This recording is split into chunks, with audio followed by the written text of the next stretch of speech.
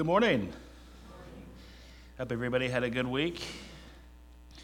We took Robbie to the Ohio State basketball game on Tuesday. They played at Illinois. I think he had a good time, aside from the fact that the wrong team won. But I hope everybody had a good week. We're taking a break from Galatians this morning. The plan is to be back, Lord willing, next week. This is something I've wanted to do at some point in our study of Galatians. For the last 3 weeks, I've been making the overarching point that our works do not save us. Specific to Galatians, works of the law do not save us. But really, that's true of all of our works. We cannot save ourselves by our obedience. Today, we look at a passage from the book of James where he seems to be saying the exact opposite of what we've been talking about. And it'll raise some important theological questions. And it's for that reason that I think it's a great passage to explore this morning, because I think it gives us a fuller picture of both Galatians and James. So if you turn in your Bibles to James chapter 2, we'll be looking at verses 14 through 26. What good is it, my brothers, if someone says he has faith but does not have works? Can that faith save him? If a brother or sister is poorly clothed and lacking in daily food, and one of you says to them, "Go in peace, be warmed and filled," without giving them the things needed for the body, what good is that? So also, faith by itself, if it does not have works, is dead. But someone will say, "You have faith, and I have works.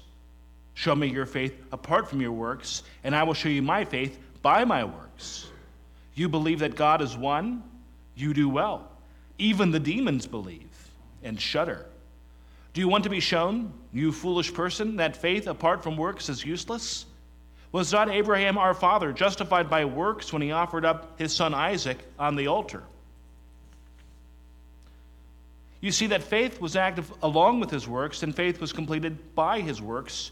And the scripture was fulfilled that says, Abraham believed God, and it was counted to him as righteousness. And he was called a friend of God. You see that a person is justified by works and not by faith alone. And in the same way, was not also Rahab, the prostitute, justified by works when she received the messengers and sent them out by another way? For as the body apart from the spirit is dead, so also faith apart from works is dead. Would you pray with me? Our Heavenly Father, we thank you for this day and for your holy word.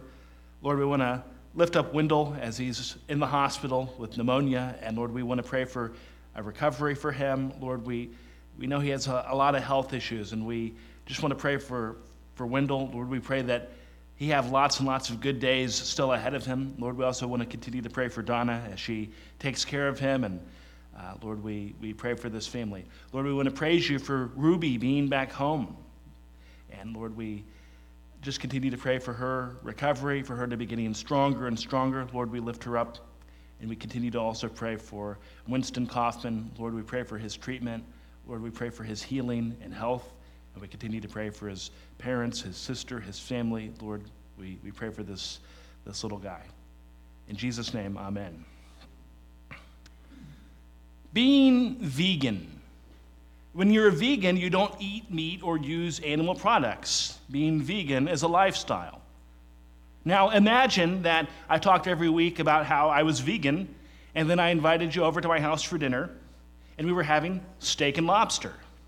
And then I was washing it down with a glass of milk.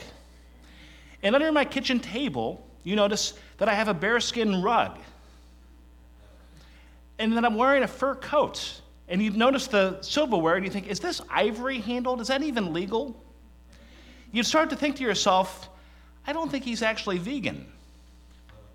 Because just saying that you're vegan doesn't make you vegan. You look up at the wall, and you see all of the prize game that I've hunted over the years. But just saying that you're vegan doesn't mean that you're vegan. If you say that you're a vegan, and then nothing that you do in your life coincides with the values of veganism, you're not a vegan. In our passage today, James will point to the importance of Christians living out their faith. And our main idea is that works work to show faith that works. And we'll look at our passage in 3 parts. We're going to look at what James has to say about works. Then we're going to bring Paul into the conversation before finishing our James passage this morning. We begin with James and works, and in the beginning, James is giving a real-world illustration of a point that he's making. Verses 14 and 15. What good is it, my brothers, if someone says he has faith but does not have works? Can that faith save him? If a brother or sister is poorly clothed and lacking in daily food? James presents a situation that can happen in any church, in any place, at any time in history. It is a universally understandable situation to the human condition. Someone is struggling. They're poorly clothed and lacking food. Verse 16. And one of you says to them, go in peace, be warmed and filled. Without giving them the things needed for the body, what good is that? The point that James is making is that the person failed to help. Now, there's nothing wrong with wishing someone well, but James is describing a situation where someone could help meet a need, but doesn't. And that inspires James in verse 17 to say, faith by itself, if it does not have works, is dead. And that's pretty strong language. There are a lot of ways that a person can be in need and where we might be in a position to be a blessing. Sometimes that might be a material need. That's where James focuses. But those aren't the only needs a person might have. Sometimes it's a relational need. It might be someone who's lonely or who needs a friend or who needs to be included, who just needs to know someone cares. Sometimes it might be a spiritual need that a person, more than anything, does need our prayers. Sometimes it might be a gospel need. That it's a person who doesn't know Christ, and they're struggling with where they are in life, and where we're in a position to share the good news of the gospel with them, but where it can be so much easier to let the moment pass by and do nothing. Sometimes it might be a service-related need. A person might need help with something that they're physically incapable of doing, or that they don't know how to do, or in a position where they just need some help, and where we might be in a position to offer that help. There are lots of different types of needs that people around us might have. And most of us probably have certain strengths and weaknesses in helping people. Again, in this passage, James uses the example of a material need. Some of us might be really good at helping with that, and that's great. I think this church is very generous. But maybe some of us have other areas where we struggle in helping people in their times of need. Maybe we aren't as good at making time for people. Maybe we aren't as good at sharing the love of Christ with people. And my point today isn't to just give you a box to check, well, I did my good deed for the day, leave me alone. The point is that as the people of Christ, who are redeemed by the gospel, who are transformed by Jesus, what is our outlook on how we use what God has given us? How we use our time, how we use our talents, how we use our treasure. The Navy used to have a slogan at the end of their commercials where they would say, America's Navy, a global force for good. But really, that's what the church is meant to be. The body of Christ, the hands and feet of Jesus in the world, those who spread light in a dark world. As we follow the greatest commandment, to love God and to love our neighbor, as people who are redeemed by the gospel, whose lives have been touched by grace, that is meant to impact how we see ourselves in the world and how we reach others. That we're not just here for ourselves, but that we're in a position to serve and bless. And in this passage, James very much ties that idea to faith. And my point today is not to guilt trip people. Sometimes we really aren't in a position to help someone. We can't save the whole world. There's one person who could, and he died on the cross. And we also can't serve the whole world. But I'm going to guess that most of us, myself included, we have times where we know we could do more, times where we could meet a need, and sometimes we just don't. In the first part of the passage, James really leans into the importance of this idea of faith and works very quickly to look at these examples. He says in verse 17, Faith by itself, if it does not have works, is dead. Verse 18, I'll show you my faith by my works. Verse 20, faith apart from works is useless. Verse 24, a person is justified by works and not by faith alone. Works work to show faith that works. But that's why I wanted to look at this passage today, to consider these verses while we also consider what Paul has been saying as we've studied Galatians. And that'll bring us to our second point, Paul and the law. Because it can seem like James is preaching a different gospel from Paul's message. Paul does more to articulate a message of grace. That's what we've seen throughout Galatians. Galatians 2:16, probably the single greatest summary in the book of Galatians on justification by faith. We know that a person is not justified by works of the law, but through faith in Jesus Christ. So we also have believed in Christ Jesus in order to be justified by faith in Christ and not by works of the law, because by works of the law, no one will be justified. Galatians chapter 3, verses 8 and 9. The scripture, foreseeing that God would justify the Gentiles by faith, preached the gospel beforehand to Abraham, saying, in you shall all the nations be blessed. So then those who are of faith are blessed along with Abraham, the man of faith. 3:11, it is evident that no one is justified before God by the law, for the righteous shall live by faith. 3:24, the law was our guardian until Christ came in order that we might be justified by faith. And we see Paul express this idea numerous other places. Romans 3:28, for we hold that one is justified by faith apart from works of the law. Romans 5:1, since we have been justified by faith, we have peace with God through our Lord Jesus Christ.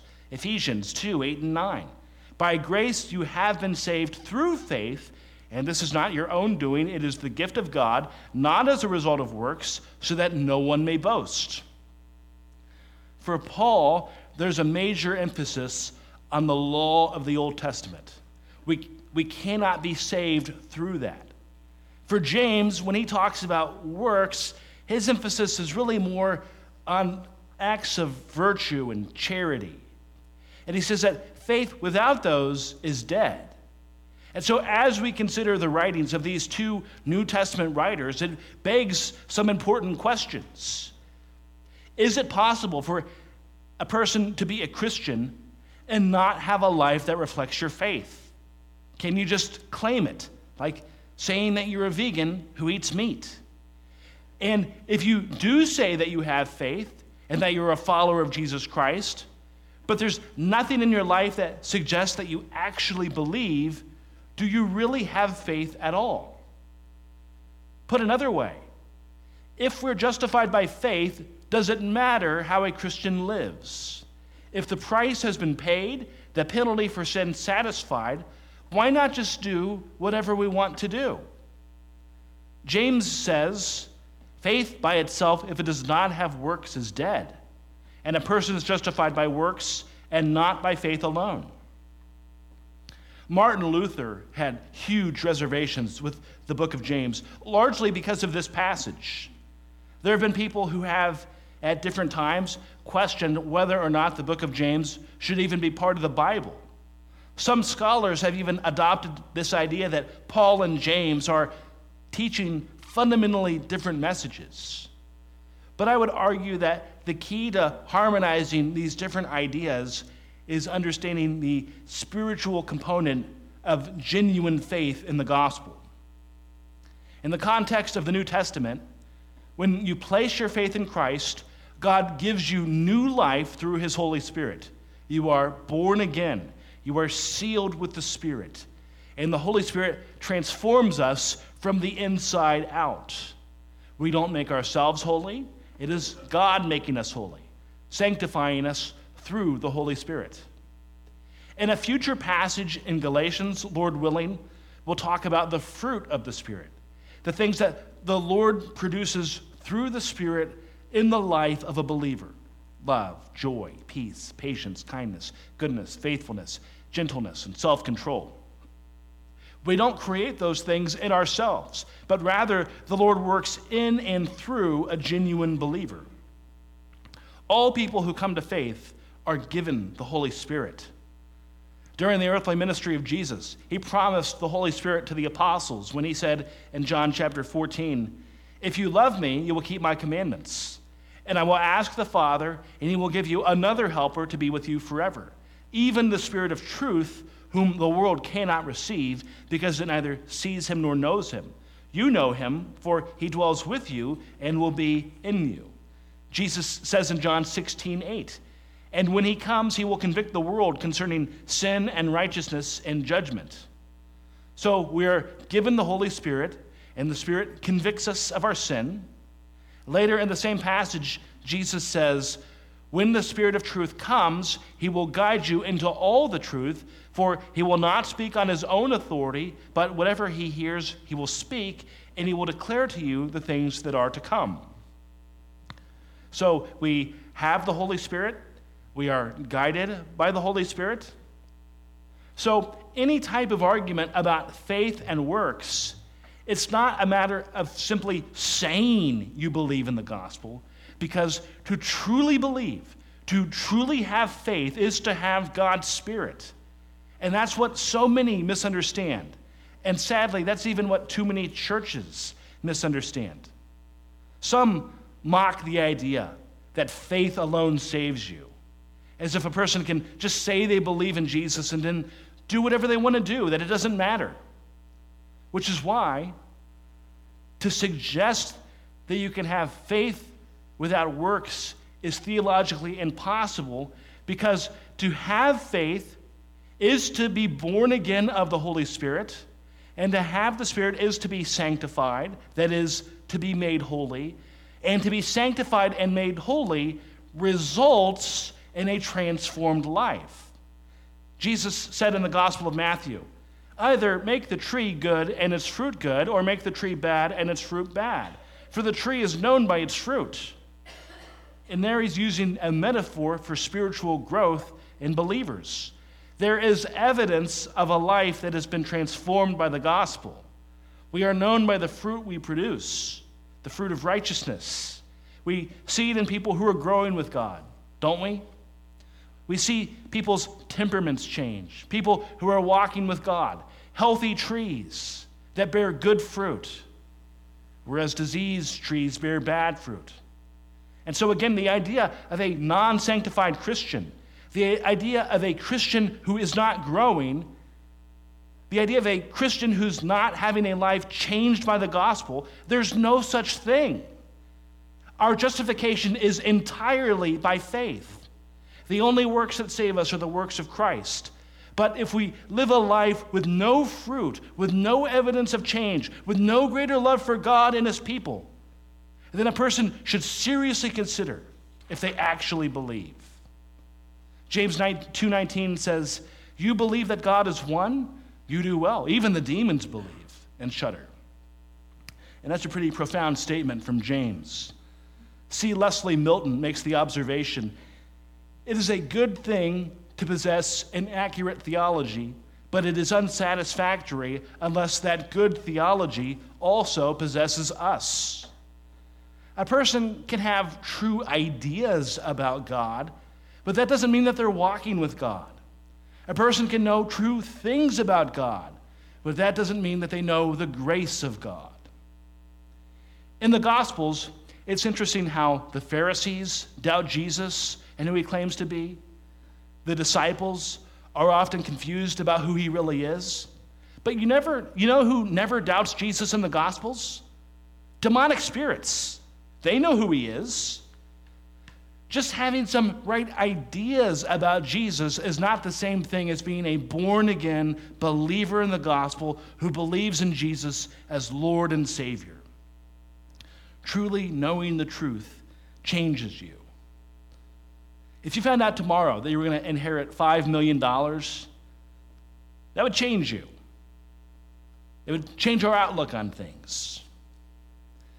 2 years ago today, Carrie found out she was pregnant with Robbie. It was on this day. That changes you. Especially changed Carrie, but for anybody, when you know you've got a baby on the way, that changes you. And if you know that you were dead in your sins, that you were hopelessly lost, but you have found eternal life through Jesus, that changes you. It might ebb and flow at times. When you come to faith in Christ, in that infancy stage of faith, God can seem so real and vibrant in everything that you do. And there might be things that you're doing that you quickly realize are not honoring to God, and that quickly fall away. It brings changes. It's amazing how much babies change. This week I was looking at some pictures of Robbie when he was a newborn, and I was thinking, who's this kid? From birth until 3, learning how to crawl, learning how to walk, learning how to talk, learning how to talk back, growing in size, constantly learning and growing. We don't grow and change like that at a constant rate for our entire lives. Some seasons we're growing more than others. Other seasons we're cultivating the skills and abilities we already have. But we continue to learn, and as time goes on, there might be things that we'd never even thought about. The work of the Holy Spirit in our lives is a continual process. So again, to reiterate, we are justified by faith. Jesus died on the cross. Jesus' life was enough. His death was enough. His blood that he spilled was enough. His body that was broken was enough. The life he was resurrected to was enough. We could not earn God. We could not be godly. And from his mercy and goodness, Jesus came for us, to live for us, to die for us, to save us from our sins. And all you have to do is trust that and to have faith in that. But when you do, God gives you his Spirit. Like Paul said in Galatians, it is no longer I who live, but Christ who lives in me. And the life I now live in the flesh, I live by faith in the Son of God who loved me and gave himself for me. And I know that's a little bit repetitive because I keep making that point this morning, but I'm trying to drive home that both things are true. We are justified by faith alone, and it is also true that justifying faith results in a changed life. I was struck by a story that I read from a man named Craig Barnes. He's a professor and the former pastor of the National Presbyterian Church. Barnes' father had also been a pastor. When Craig was a child, his family adopted a boy named Roger, who was 12 years old. Roger's parents had both died as a result of drug use. Roger was adopted into this family, and Pastor Barnes recounts that every day, multiple times a day, when he was first brought into the house, Roger would have to be corrected for certain things. He had baggage from his previous life and previous family. He'd be corrected when he yelled at somebody or showed disrespect. He'd be corrected when he tried to hit someone or told a lie. Barnes says, now, did Roger have to make all those changes in order to become part of the family? No. He was made a part of the family simply by the grace of my Father. But did he then have to do a lot of hard work because he was in the family? You bet he did. It was tough for him to change, and he had to work at it. But he was motivated by gratitude for the incredible love he had received. We are justified by faith alone, and faith by itself, if it does not have works, is dead. These ideas do not contradict each other, they complement each other. Faith saves, but fruitless faith shows a lack of saving faith, because the Lord works in and through us as born-again believers in the gospel. We come to our third part, Abraham, faith, and works. So we've looked at James's theology, we've looked at Paul's theology. At the end of our passage, James uses an example that we're pretty familiar with from Paul's writing. James points to Abraham, verse 21. Was not Abraham our father justified by works when he offered up his son Isaac on the altar? And again, we've talked a lot about Abraham in our study of Galatians. We've talked about the covenant promises the Lord made to him. We've talked about how Abraham believed and the Lord counted it as righteousness. But here, James suggests Abraham was justified by works? Once again, are we running into an inconsistency? Both statements are true because faith is the entry point to the gospel of God, coming to God, trusting in God. The work that James is referring to is when Abraham trusted God and lived it out. When Abraham and Sarah had waited years for a son, and God finally answered that prayer. Abraham was then told he had to sacrifice his son in Genesis 22. And Abraham, in that unimaginable situation, trusted God to the point of being willing to do it before being stopped by a divine intervention. But that was showing true faith and supreme confidence in God. But what had come before this was Abraham's justification by faith. Abraham had already believed, and that had already been counted to him as righteousness. Taking Isaac to the altar was the fruit of that faith. It was the response when his faith faced its greatest trial. Because he believed, the maturation of his faith was a life lived out in accordance with that faith. And it was because of that trust that Abraham was willing to follow what the Lord commanded of him. Verses 22 and 23. You see that faith was active along with his works, and faith was completed by his works. And the scripture was fulfilled that says, Abraham believed God, and it was counted to him as righteousness, and he was called a friend of God. Works work to show faith that works. James says that his faith and works were working together, and that his work was actually a result of faith for Abraham. From the example of Abraham, James borrows another example from the Old Testament. In verse 25, he points to Rahab. And in the same way, was not also Rahab the prostitute justified by works when she received the messengers and sent them out by another way? If you don't remember Rahab in the Old Testament, she's found in the book of Joshua.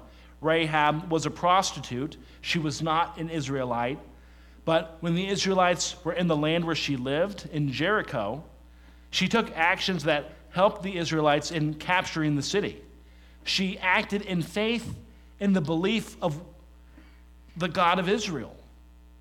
Could James be saying that she was justified by works apart from faith? No. James never says that anywhere. He's always pointing to works as a complement to faith. And that's what he's also doing with the example of Rahab.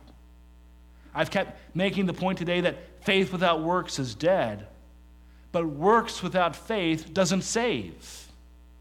I didn't make a slide for this, but at the end of the passage, verse 26 says, "For as the body apart from the spirit is dead, so also faith apart from works is dead." James gives an analogy. Body and spirit go together. A body without the spirit is lifeless, and faith apart from works is dead.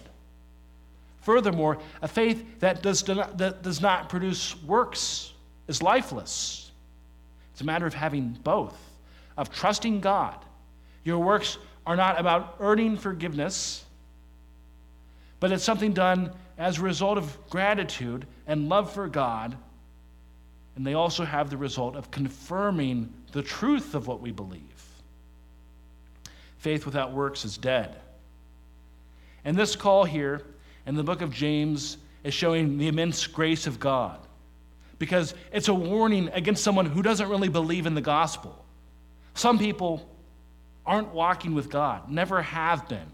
But maybe they were baptized as a baby, and they act like that is their salvation. Maybe they prayed some sinner's prayer at a certain point. Maybe they came forward at a church service or an evangelistic service at some point. But there's been no change. There's been no greater love for God, no desire to grow. Faith without works is dead. We are known by our fruit. We are justified by our faith. It's a reminder that confronts us to question where we are in our relationship with God. What kind of fruit are you producing? What kinds of ways have you seen God growing in you? In what ways has your love for God grown? Is God your greatest love? Is knowing him your greatest treasure? Is the grace of Jesus the greatest truth you know? How do we respond to a passage like this? What's the application? Is it do more works? That seems like an obvious place to go. And certainly, that's always a good thing for any person to do. It's good to serve and help others. If it's an area where you know that you struggle, let me encourage you. We have opportunities to bless people. We have people in our lives who we can serve. But I think another important matter to consider is our motivation and our relationship with the Lord. Are we walking with the Lord and loving the Lord in such a way that it stirs our love for others and our desire to help and to serve? If not, that might be a symptom of a greater spiritual problem in our own heart. And so that's the application I'd encourage you to take away from this passage, to consider what you really believe about God and your relationship with him, to consider what we really believe about our place in this world as followers of Christ. Would you pray with me? Our Heavenly Father, we thank you for your word. We thank you for both of these authors in the New Testament. Paul, the great apostle, James, the brother of the Lord Jesus. Lord, and both of these men pointing us to truth, pointing us to you. Lord, may we be a church and a people of faith who live that out. In Jesus' name, amen.